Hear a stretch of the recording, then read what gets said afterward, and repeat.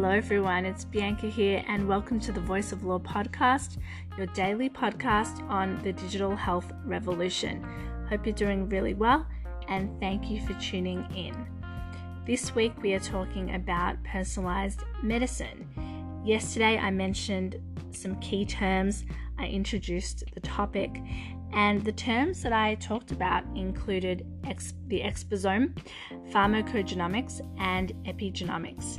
If you're interested in hearing about the introduction to personalized medicine, please check out yesterday's episode.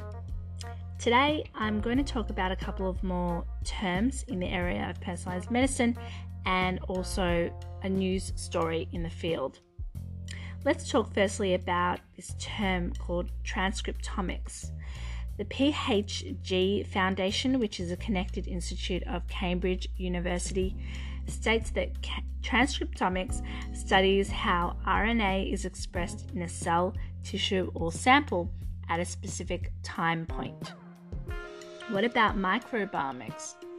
The University of Leeds Omics Research Community describes microbiomics as investigating the makeup of a particular microbial community and how this may change over time. Now, there's a lot to unpack in those terms, both that we have discussed today and also those that we talked about yesterday. And there is a lot of research as well that's underway in these various subsets of personalized medicine.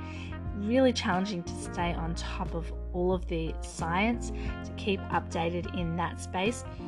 So what I do is that I reach out to people with knowledge in various areas. If I'm writing a paper on a specific topic, I'll see if there's someone with expertise in a particular area to assist me in putting together that piece.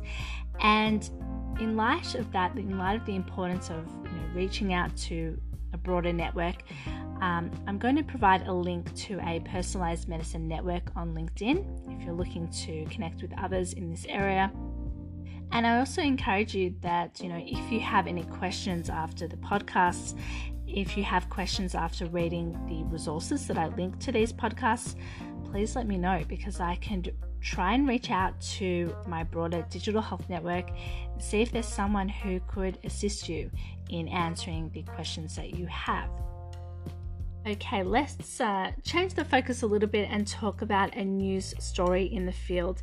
I mentioned yesterday that wearable technologies will help provide data to understand individuals and to help personalize their care. Some news published yesterday is that a COVID-19 wearables study has been launched by the Stanford Healthcare Innovation Lab to consider whether data from wearables can help predict the onset of infectious diseases like COVID-19 before symptoms arise. They're collecting a range of data including heart rate, skin temperature, and blood oxygen saturation. Certainly a study to watch with interest. Okay, so tomorrow we'll talk about some requirements that will help us shift towards personalized medicine. I will share my thoughts here tomorrow. Have a fantastic day and thank you for listening.